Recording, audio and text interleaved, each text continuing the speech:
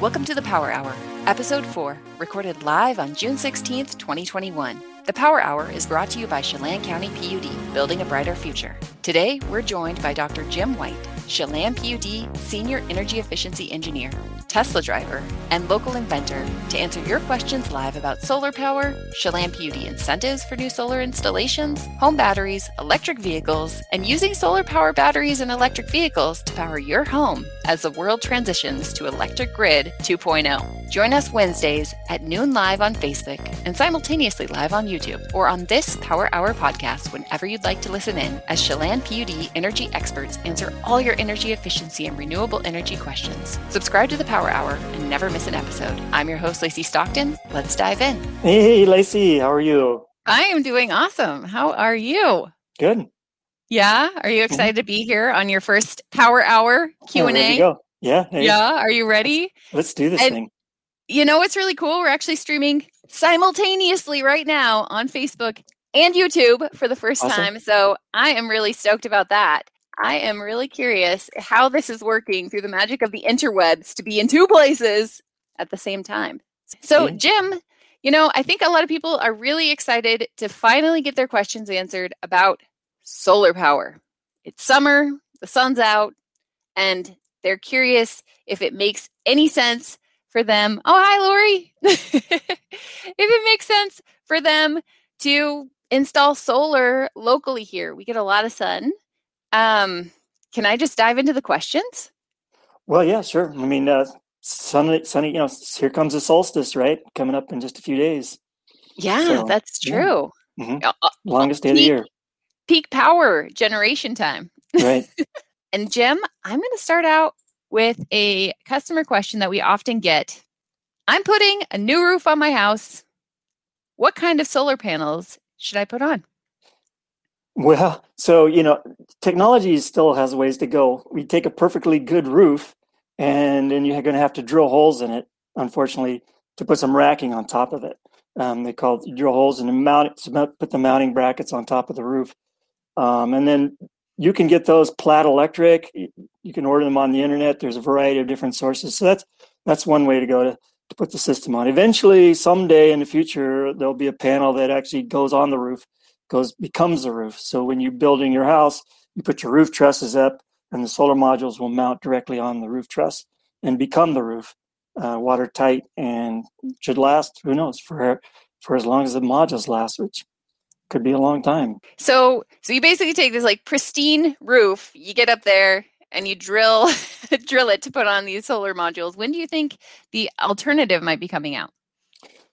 And we'll see. I'm working on that. Some others are working on that. So it'll be a couple of years yet before we see something like that. The folks that I had installed the solar array, if anybody who's done some roofing and done it, we installed 10 modules on the roof. Took them about 7 hours, I guess, start to finish. And, wow. They just volunteered to help me out. So it's not something that's super, super technical. And the modules, they bolt together, they plug together in the back and simply plug and play after that point. So it's pretty simple. You want to make sure you get the right type of racking, so that, because they have to have the grounding built into it. Grounding is really important, especially for lightning. So yeah, we actually had lightning a couple days ago. That's right. It happens. Mm-hmm. Okay. All right. So most of the systems now, it's not like 20 years ago when solar was coming out. Most of the systems, they are pretty plug and play, relatively straightforward, easy to find instructions. So you don't necessarily, you could hire a contractor, or you've seen a lot of DIY installations up on the roofs? Yeah, it's possible to do that. They're simply, you can plug the modules together. It does help to have an electrician involved, especially when you're connecting it up to the electrical panel, making sure that that's all correct, that the wires are sized properly. The module installations themselves are pretty much plug and play, especially if you go with the racking system that you bolt down. And for a simplest system would be microinverters, where the actual takes the direct current and then transforms that into alternating current. There's a question John had asked about what kind of solar credits does the PUD offer? Jim, are you the host? You're the expert. No, but hey, I was letting you finish the question. You're right. John does have a question. What solar credit does a PUD offer?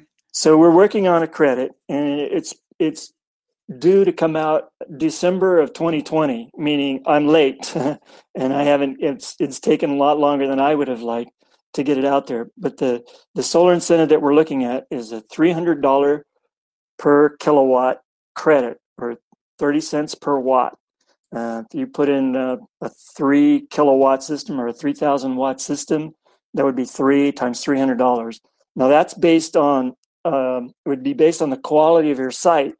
And there's an app that created so that you can look at the site and determine, well, if you're down in a valley and behind a tree, or you're facing it to the west or to the north, it's not going to be as good of a solar. And the rebate has to be based on how much energy that system is actually going to produce. So we're looking at $300 per kilowatt, and for a good site, for an okay site, it would be $200 per kilowatt. For just a mediocre, not so great site, would be $100 per kilowatt. And we have those broken out in those three separate levels. Hopefully, I'm getting some charge numbers so we figure out where the pool of funds come from. But our goal is to try to get it as quickly as possible. But I'm guessing probably not till end of July, and we can start doing those. So it looks like John is looking to put a 6 kilowatt system up towards the end of July or August. So you have a rooter. Right. He's ready. He's ready for you to go.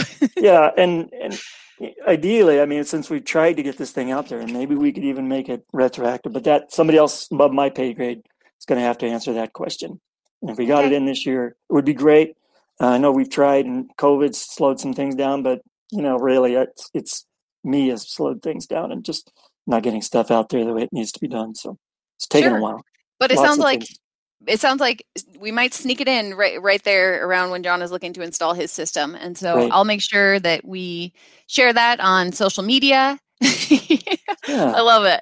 Thanks, John. John, I need to actually email me or send a message to the PUD here so I can come out and do a site assessment, and we can do your evaluation on your specific site to tell you if it's a great site, an okay site, or not so good.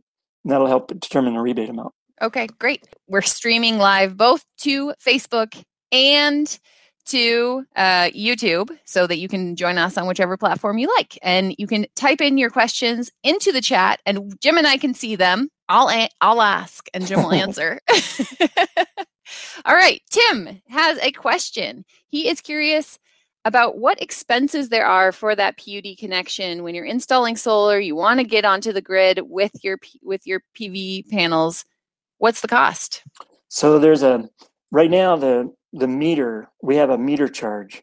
It's about $300. It's to put in. We're in the process of changing out our meters, and I'm hoping to get rid of that charge so you don't have to pay for it.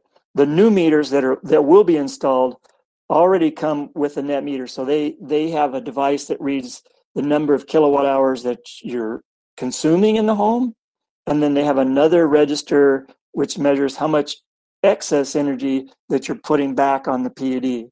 It doesn't measure how much energy is coming from the solar array. It's just you're getting power in your home from your roof and from the PUD.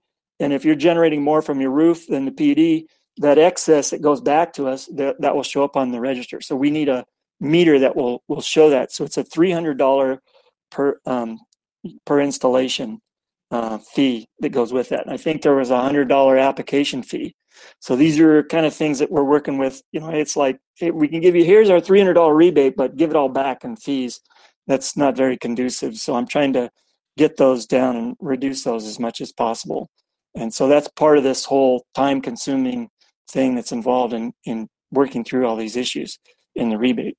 But ideally, what we want to do is make it so that our systems are super simple. As long as you follow the prescribed installations for a basic system, it should be a plug and play, and here's your check, not here's your check and write us one in return. Right.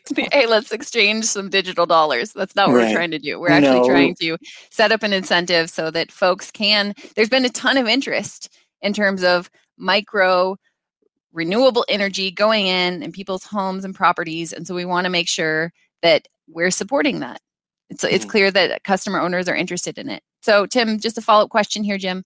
Are there any ongoing charges for that net metering? So there would not be.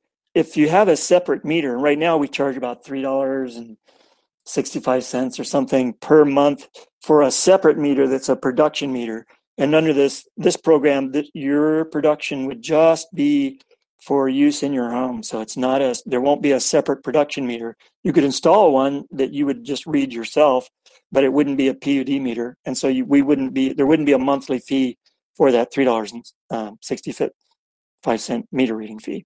And so as long as it's on the same meter as your home, there's no additional ongoing charges. If people wanted to meter it, you could just buy like your own little meter. Yeah, you'd have to go with your own meter. Or if they wanted a separate PUD meter, then there's like a $3 and some change fee for that. But most people don't go that route. They don't meter it separately. So there's some changes that we're looking at making with our SNAP program. So the SNAP program is different because it's set up to actually measure that, and you get paid based on how much energy you generate. And we're looking at changing that program because of the success of it, really, that we've had extra production, and but the contribution sides have come down. So the amount of money that your customers or producer are getting that has been declining. So we're looking at making some changes to that program, and we won't need that production meter for the rebate program. Gotcha. It'd just be a straight net meter. Mm-hmm. Clean, easy, simple. Okay, cool. Tim, I hope that answers your questions about the little bit of startup costs that Jim is looking to reduce. And then also for John, how much that initial incentive could be. And that really depends on how well your location is situated to actually generate solar power. Mm-hmm. All right, here's one we were actually just talking about before. John's curious, who are the solar installers in our area? We don't have an approved solar installer list. Randy's on the line. Maybe he knows some folks, but Randy Brooks. But I've generally been referring people to Leavenworth Electric. I know they've installed systems in the past. Customers, to my knowledge, I've not heard any complaints. So Ann got back to us. Ann and Randy Brooks, they recommend Beckstead Electric and Leavenworth Electric, John. Hopefully that's helpful. Yeah, Russ Beckstead and his group is excellent too. But I don't have a list. Any qualified electrician should be able to install the system. We don't have a qualified list. Something that we should work on. Yeah, Lacey. For sure. Well, you're the solar man. We'll just hire you out. We don't need contractors. Jim will just go to your house with a tool belt, screw it in. It's all good. Okay, Anne has a question. If we are only net metering moving forward, so this is different because, a lot of folks are used to the previous SNAP program, which was awesome for over 20 years. But she's asking, if we're only net metering, how is production measured for the state incentives? So the production meter for the state production incentive will still stay there. So that will be there for as long as the state production incentive is around. And then there's also customers. We have some existing customers that their generation is not connected up to their home or to their business. It's straight back to the transformer. And so it's measured separately.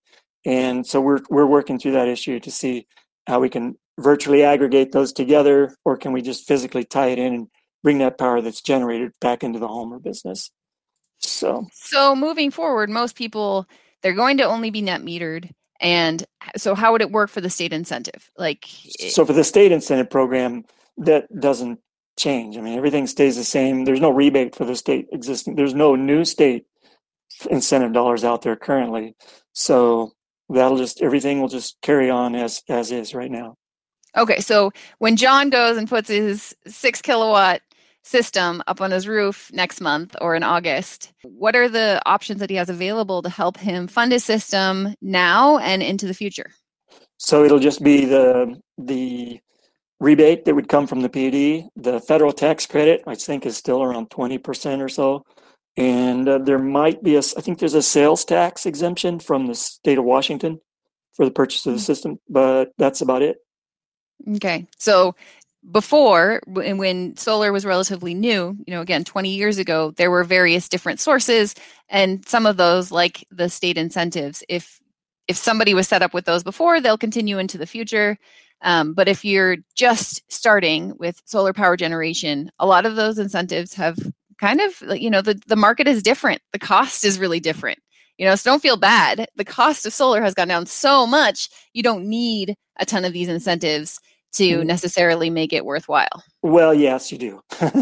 Unfortunately, In we're Chelan competing. County, you're That's right. correct. Let's talk about that. Because we're at 2.7 cents a kilowatt hour, and it just doesn't make economic sense to put a solar PV system. You're never going to get a rate of return that's going to pay back the system unless your modules were given to you for free or something. But and so what I've told folks is don't do this for economic reasons. I mean, you have to have other reasons for wanting to do it. Maybe you want to generate as much power as your car uses, or you just want to.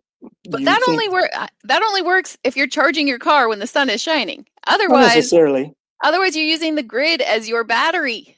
Yeah, and we have a long way to go before we need batteries on our system, really. I know everybody, sure. That's a big common question is, can I put batteries on? I want to put batteries on my home. Well, batteries are fine for power outages. That helps. When the power goes out, you can have power, and that's self-sufficiency. And certainly if you're off grid, you want batteries, you have to have batteries. But that battery, if it's used for power outages, is just going to sit there 99.999% of the time and not be used. So it's something, before you get to that added expense, I think some technologies and other things need to come along to greatly reduce the cost. So, but as far as paying back the system, we don't need batteries at this point. It'll help us if the utility could use it for offsetting our peak and some other things down the road. But the energy that I put in right now, what it does, it doesn't affect the hydro system, doesn't affect our dams. They don't slow down because we put hydro turbines are still spinning. They still spin. They extract every kilowatt hour that comes down the river. But what happens is because we're a national grid, when we put power into the grid up here, some gas turbine or some coal plant somewhere has to back off because there's that extra generation. So we have more hydropower that gets exported out of the county. And that's one reason why customers may want to put in solar in Chelan County, is because they want to be part of the solution, right? They want to be generating a resource. Or if I have an electric car, sure, I could charge my car up and during the day and only when the sun is shining. But I don't need to really, because if peak hour, the best thing would be to charge it up when the wind is blowing, or there's a lot of other good times to plug it in that makes sense.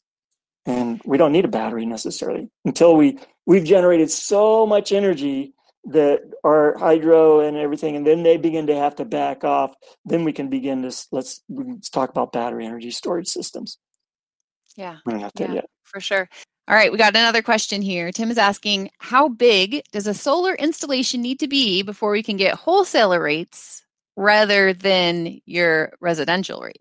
Well, it depends on the wholesale rate. I don't know. I mean, currently we have customers now that are connected up straight to the transformer, and they're getting actually, it's only 75% of the low load hour. And right now, this summer, the wholesale price projections are way up there. So you could get a decent, fair price for your power. It's something to consider. So how much more? I mean, what's the differential here we're talking about per kilowatt hour? I know that it fluctuates based on market rates, which is different, right? For residential, we play a flat rate 24/7, 365. When you start getting into wholesale and you're talking about the market itself, which Chelan PUD, we sell about 80% of the power that we generate to, as Jim mentioned, to the Western grid. So the revenue that we get from that is what helps keep our residential rates lower than the actual cost of providing the electricity to our local customers. So the wholesale rate's going to change. If Tim, if you go this approach, you're kind of putting it on the market. What would you say, Jim, moving forward? How much of a differential would there be? So I've looked at being a big solar array and putting in large solar arrays. Like we're looking at putting in a big system down by Rock Island Dam. And that system is 1 or 2 megawatts of power, and it would be competing with power on the wholesale market. Our traders generally don't mess with stuff that's less than 20 megawatts. So really, even to get on their radar screen and to make it worthwhile, you have to have a very, very large system to make it to where we could make it cost How many effective. acres are we talking about Even then, it's still not cost effective. So, I mean, you look at, the best thing is if you could find a buyer for that. Somebody's willing to pay, not just wholesale market, but beyond wholesale, and paying for that green energy. So we don't have a specific program in place. It takes a large system, 2,000 or 3,000 kilowatts, before we'd even talk about getting it into a full wholesale rate on peak, kind of during the daytime hours. Yeah, for sure. Because what's happening is California is one of the larger markets that we sell to. And so, yeah, you're right. It's summer during the day. It's the AC peak that we're seeing. And so having solar up here wouldn't necessarily be a horrible idea to feed into that. And because the rates can peak, like already this year, which has been crazy, the wholesale market has been peaking at like $200. Yeah, 20 cents. In other words, 10 to 20 cents per kilowatt hour versus our rate of 2.7 cents. General wholesale rates averages about 3.5 cents per kilowatt hour. So we're selling it to our customers at 2.7 cents per kilowatt hour. The other thing to keep in mind is that, they're high now this year. We're having a low water year, but in the past we've had typically solar in April, May, June, those months when we have a lot of water, a lot of solar, and not much loads, and power prices can be flat or zero, even negative pricing. So if you play the market, it can kind of go both ways. So how much do you want to let it ride, Tim? Yeah. Okay, great. If you are just joining us, I am here with Dr. Jim White. He never goes by doctor, but I'm going to call him that because he does have a PhD in mechanical engineering. And he is our resident solar expert, electric vehicle driver. I don't know, there haven't been any electric vehicle questions yet, just a lot of solar questions. If you have questions, go ahead and drop them into the comments on YouTube or on Facebook, and Jim can answer those here for you live. All right, here's a really common one, Jim. How much are folks looking for to put solar power on their homes? And I know this depends on size, but what's the current rate? It's changed a lot throughout the years. Yeah, I was going to check to see what the current rate is. I know it's under $1 per watt. We're probably 67 cents per watt for solar, the modules themselves. Wholesale prices for solar modules are around 30 cents per watt. But then you add on that, so you've got the module cost, then you have to have the inverter, which takes that direct current and converts it to alternating current. And so you can either plug all your modules together and then plug them down to have or little microinverters that go on the back of each panel. And that's going to be another about 30 cents per watt. So we're up to 60 cents to $1 per watt for the modules and the inverter. Now we add on the cost of the racking and wires and material costs. You're around $1.20, $1.50 per watt. And that's a pretty conservative price. Then beyond that would be the cost. So when I say $1 or $1.20 or $1.50 per watt, if it was $1 per watt, a 1,000 watt system would cost you $1,000. And if it's $1,500 or $1.50 per watt, obviously it's $1,500. And an incentive. What system are you typically seeing on homes that get put in here locally?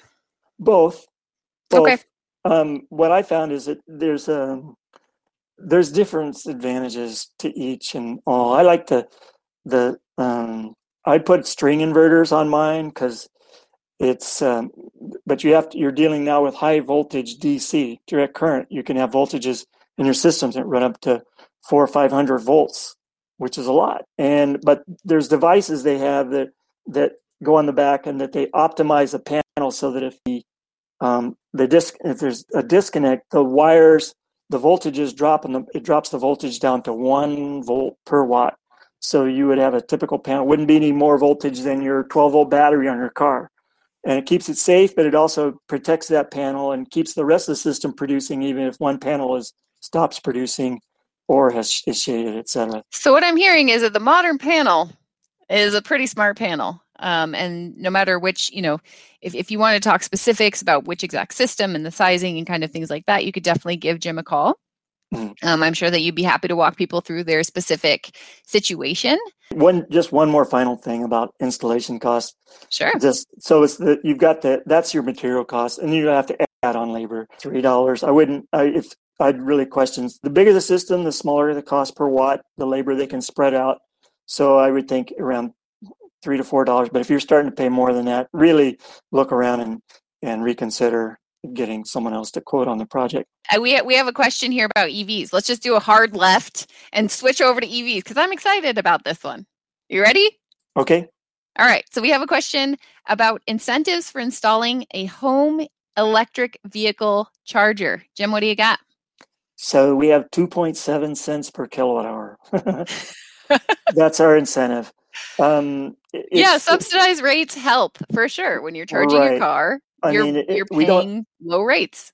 Yeah, when you put on a solar car, you're starting to use up that hydropower, and so you're using up our power. That excess energy that we're selling to California makes it difficult. We're actually losing money on every electric vehicle that's installed in the county from a revenue sale. Our revenue at the Chelan PUD, it's the opposite of energy efficiency. So you're consuming power that we could be selling for more power, for more costs on the wholesale market. So we don't really have a financial incentive for that. But there is the low carbon fuel standards that the Washington State Legislature passed this last session. And there may be some opportunities if we can offset some diesel fuel or gasoline and take that carbon savings, and they may be able to put those savings and those dollars be transferred over for the electric utilities to use to help provide upfront incentives. So that's a possibility that we're looking at doing. So okay. There isn't really an incentive at this point for putting. So no incentive for EV chargers. I will say though that we are looking at maybe being specific about when those chargers are actually operating. So and that's another thing. Correct. Yeah, go ahead. So we are looking at that. That's true. So the time that the vehicles charge, what we'd want to do is keep folks from charging their car on the coldest day of that super cold event that comes through Chelan County. So where all our transformers and our power stations and everything, there are the wires and poles and everything are designed for that coldest day that we foresee coming. And if we can keep electric vehicles from charging during that period, then we can give them a break for saving it. There's also differences in charging at night and prices versus daytime prices. So if we could encourage you and charge a lower rate, then there's a way that perhaps we can put a charger, we could pay you and charge you a different rate and a better break and provide perhaps an incentive or put that charger in at little or no cost. And that's one of the things that I'm looking at doing in terms of looking at the economics of doing that. For sure. Yeah. And it's, it sounds really cool and new age, but really this is kind of leveraging old tech and old programs. So up in Canada, where I used to live, we had block heaters and battery heaters, and we did the same thing, right? Well, if everybody puts it on all night long, you don't really need it all night long. If you're going to work at a certain time, you can charge it right before you're ready to go to work and still have your diesel start up in the morning in Saskatchewan. Some of these things are leveraging sort of old technology in a new way, which is really exciting. One other thing I'll say about home charging, we just use a regular wall outlet. So we use the charger that came with our car, and you just plug it into What kind of car do you have, Jim? It's one of those little the Teslas things. The Tesla things. Cool. So Teslas can run off of just a standard wall outlet? Standard wall outlet. Now we live in town, so we drive 30, 40, 50 miles typically at most, in a day. And all our charging is done with that 110 outlet. Now, if we drive back from Seattle and you want to turn around and drive back the next day, no, it's not going to do that. But then we would hit a high powered charger if we needed to do that. We also have one of the dryer outlets that you could plug into and use it for charging if you needed to charge something in, say, 4 or 5 hours but generally rarely use that. But we live in town. If you live perhaps outside and you commuted, you had a long commute and you drive 50, 60 miles a day, you would need something more than that. And you could go with a dryer outlet type plug where you need that bigger type of socket. Okay, so you don't need special, I see the Tesla superchargers and they look so sleek and fancy. You don't need any sort of special kit that it looks anything like that. Just like a dryer outlet near your garage could do the trick. Yeah, and that's one thing that dawned on me is, we have these chargers and we say, wow, look, this supercharger is here and this and that. And it's like, yeah, but we don't need it. If people driving through Wenatchee or coming over from Seattle, they need it. But rarely do people living here in the community actually need to go to those chargers to use it. It's very rare. If you're buying an electric car, what you want is that charger in Cle Elum and the one over in North Bend and Seattle. Is there one in Cle Elum? There is, yeah. And oh, okay, cool. So, we scratch their back, they scratch ours. Like, right, as long as there's a distributed system, all of the electric vehicle owners can benefit. Mm-hmm. All right, cool. We have another question here. This one is from John saying, I don't currently have an electric vehicle. A new charger was just installed in Leavenworth. What rates are being charged for remote charging? So locally at your home, you're just getting your discounted residential rates from the Chelan PUD's hydro sales. But when you're out on the road, what are we looking at to charge? So generally, you're going to pay more, obviously. If our 2.7 cents is like buying gas at 27 cents a gallon, these chargers, because they have to pay for that capital cost, and if you're charging that vehicle driving across country, you're going to be expected to pay at least what you're paying for gasoline or more. So the cost to fill up that car is actually, the new ones at Safeway there in Leavenworth, is about 45 cents per kilowatt hour. And so you can see that's a big difference, more than 10 times, almost 20 times the rate. So still a good deal. Chelan County has some of the lowest rates, but still when you're out on the road, you're not going to pay close to $4 per, right, yes. gallon equivalent. Yes. You're looking at a fraction of the price. Right, but that's given. So when you're driving across country, if you did all your driving long distances, you're going to be paying more. That's right, for those chargers. But most of your charging won't be done in those chargers if you're a typical driver. Tim is asking, any thoughts on a special interruptible rate to allow you to sell power wasted as spinning reserve? It has to be instantaneous in terms of us being able to control it. And we'd have to have that on such a large level. Again, we're talking 20 megawatts or type of loads where we can really affect our generation. So probably not for spinning reserve.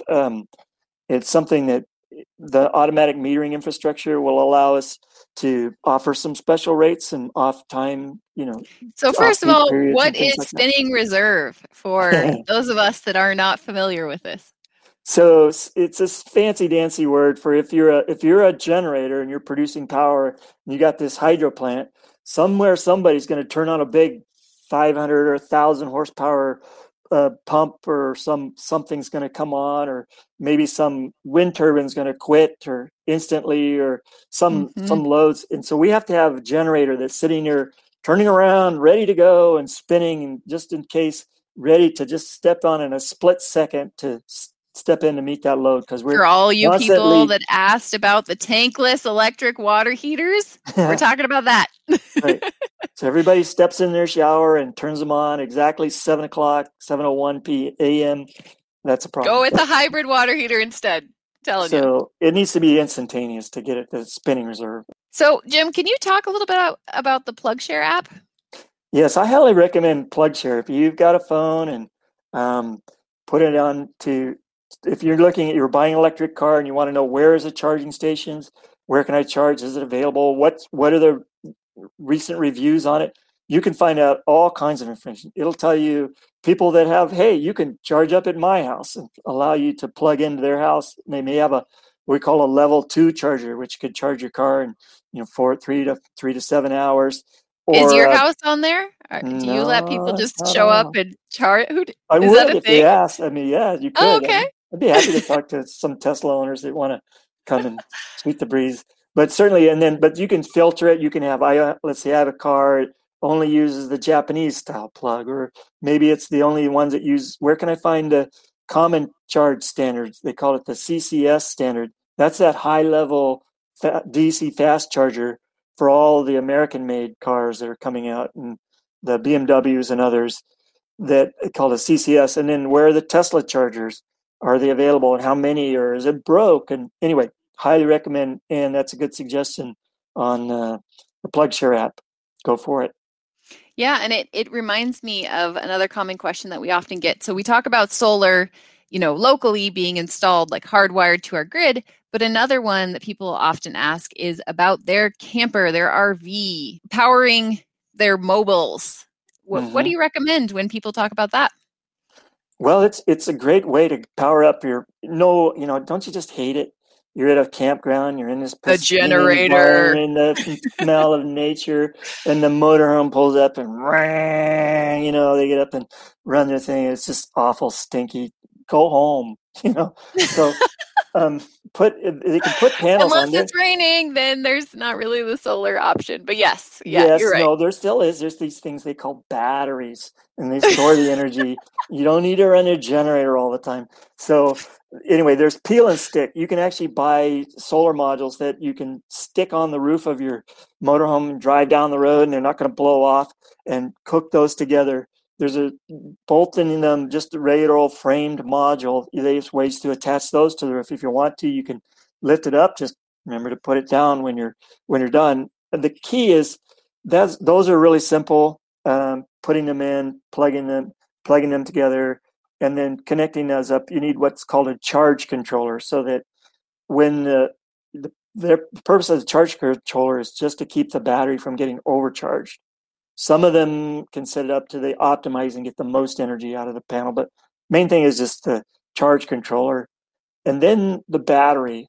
And right now we're the batteries that store the solar for your motorhome or your cabin, or even there's some lithium ion batteries out there which are way ton less.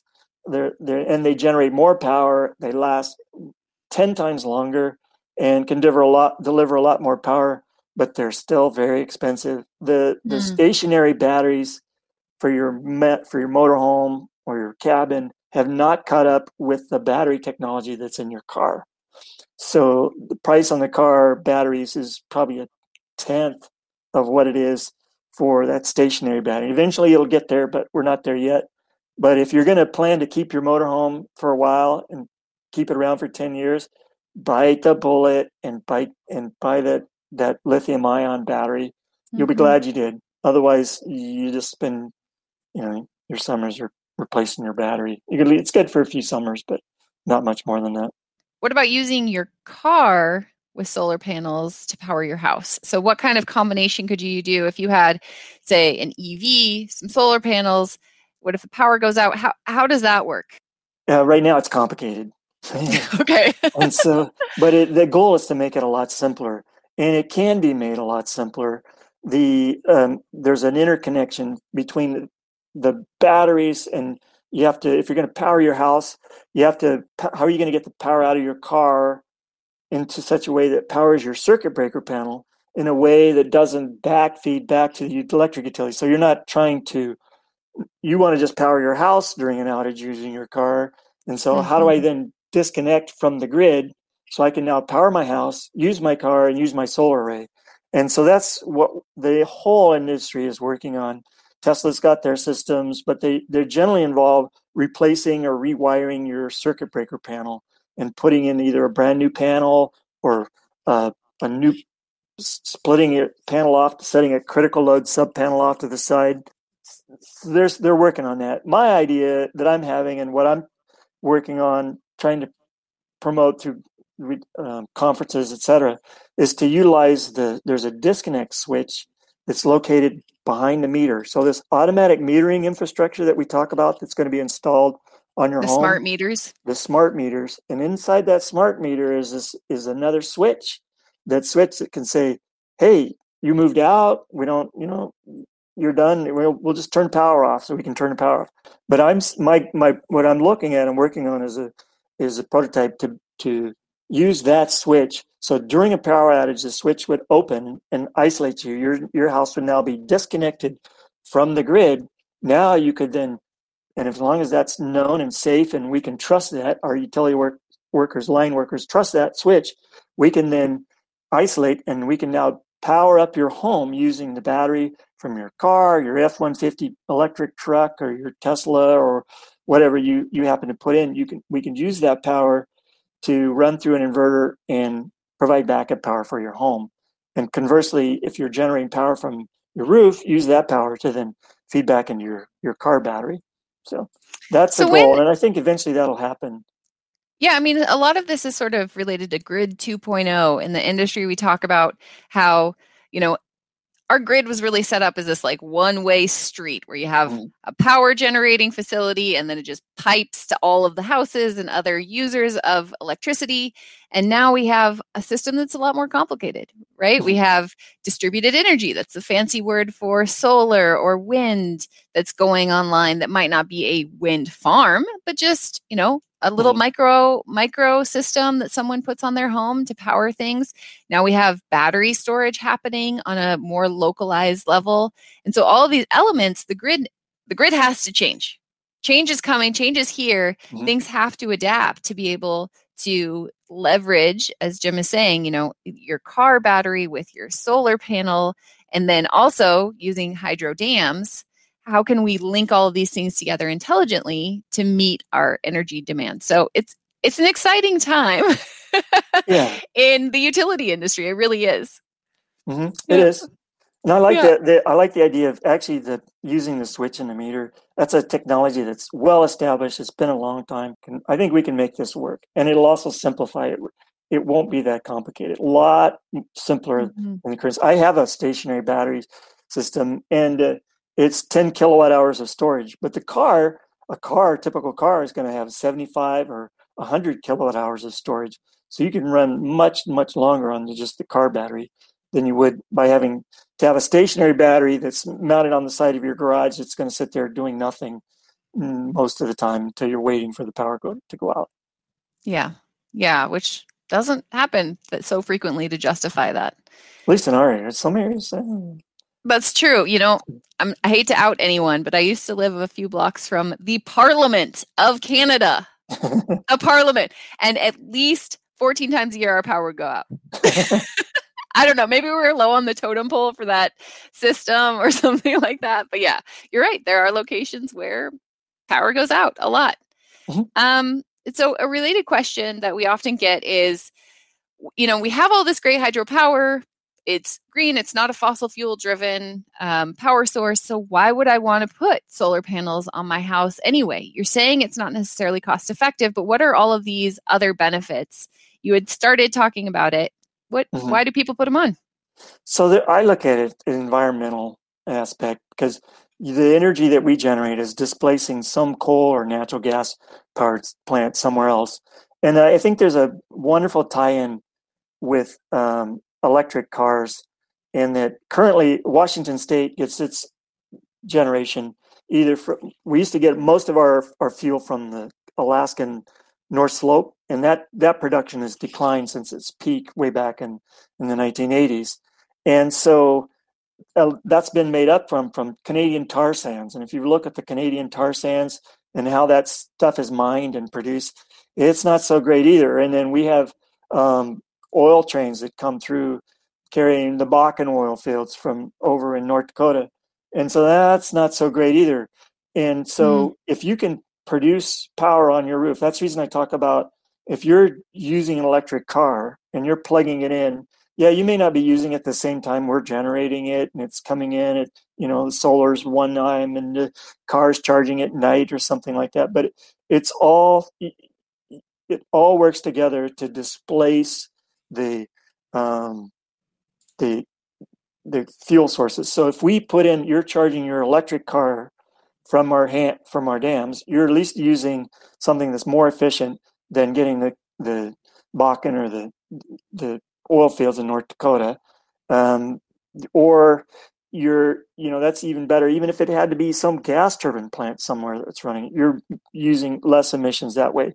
But if you then offset that by putting solar on your home to generate more electrons that way, you're displacing oil, and you're keeping that from that environmental things and all that are attached to that as well.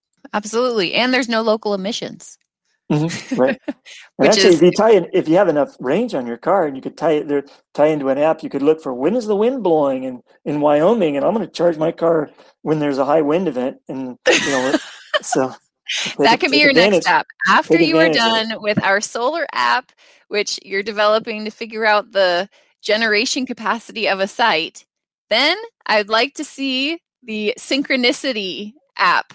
Okay. Somebody can do that. I know above my pay grade. I'm seeing we're all caught up on questions in the chat. This is a last call. We have one more question for Jim, unless other folks drop something into the comments. So Jim, the last question that we have is Chelan PUD planning to install any more electric vehicle chargers around town? No, we don't have plans to put in EV chargers. We are working on a specific rate, so there will be a rate schedule.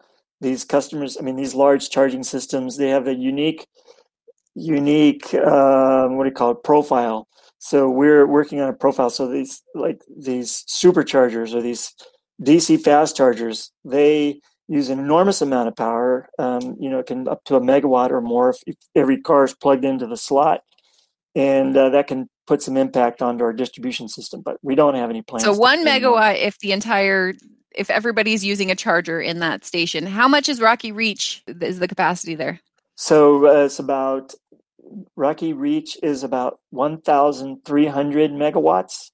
A typical Safeway large grocery store is about, so for reference, any one time, if you were to go, stick a meter on it, measure how much energy is that that grocery store using right now, on average, it'd be about 250 kilowatts or 0.25 megawatts. So, and a charger on an electric car, I've seen up to 240 kilowatts. The car can suck up that much juice at any one time. And then as it starts to fill up, it drops off.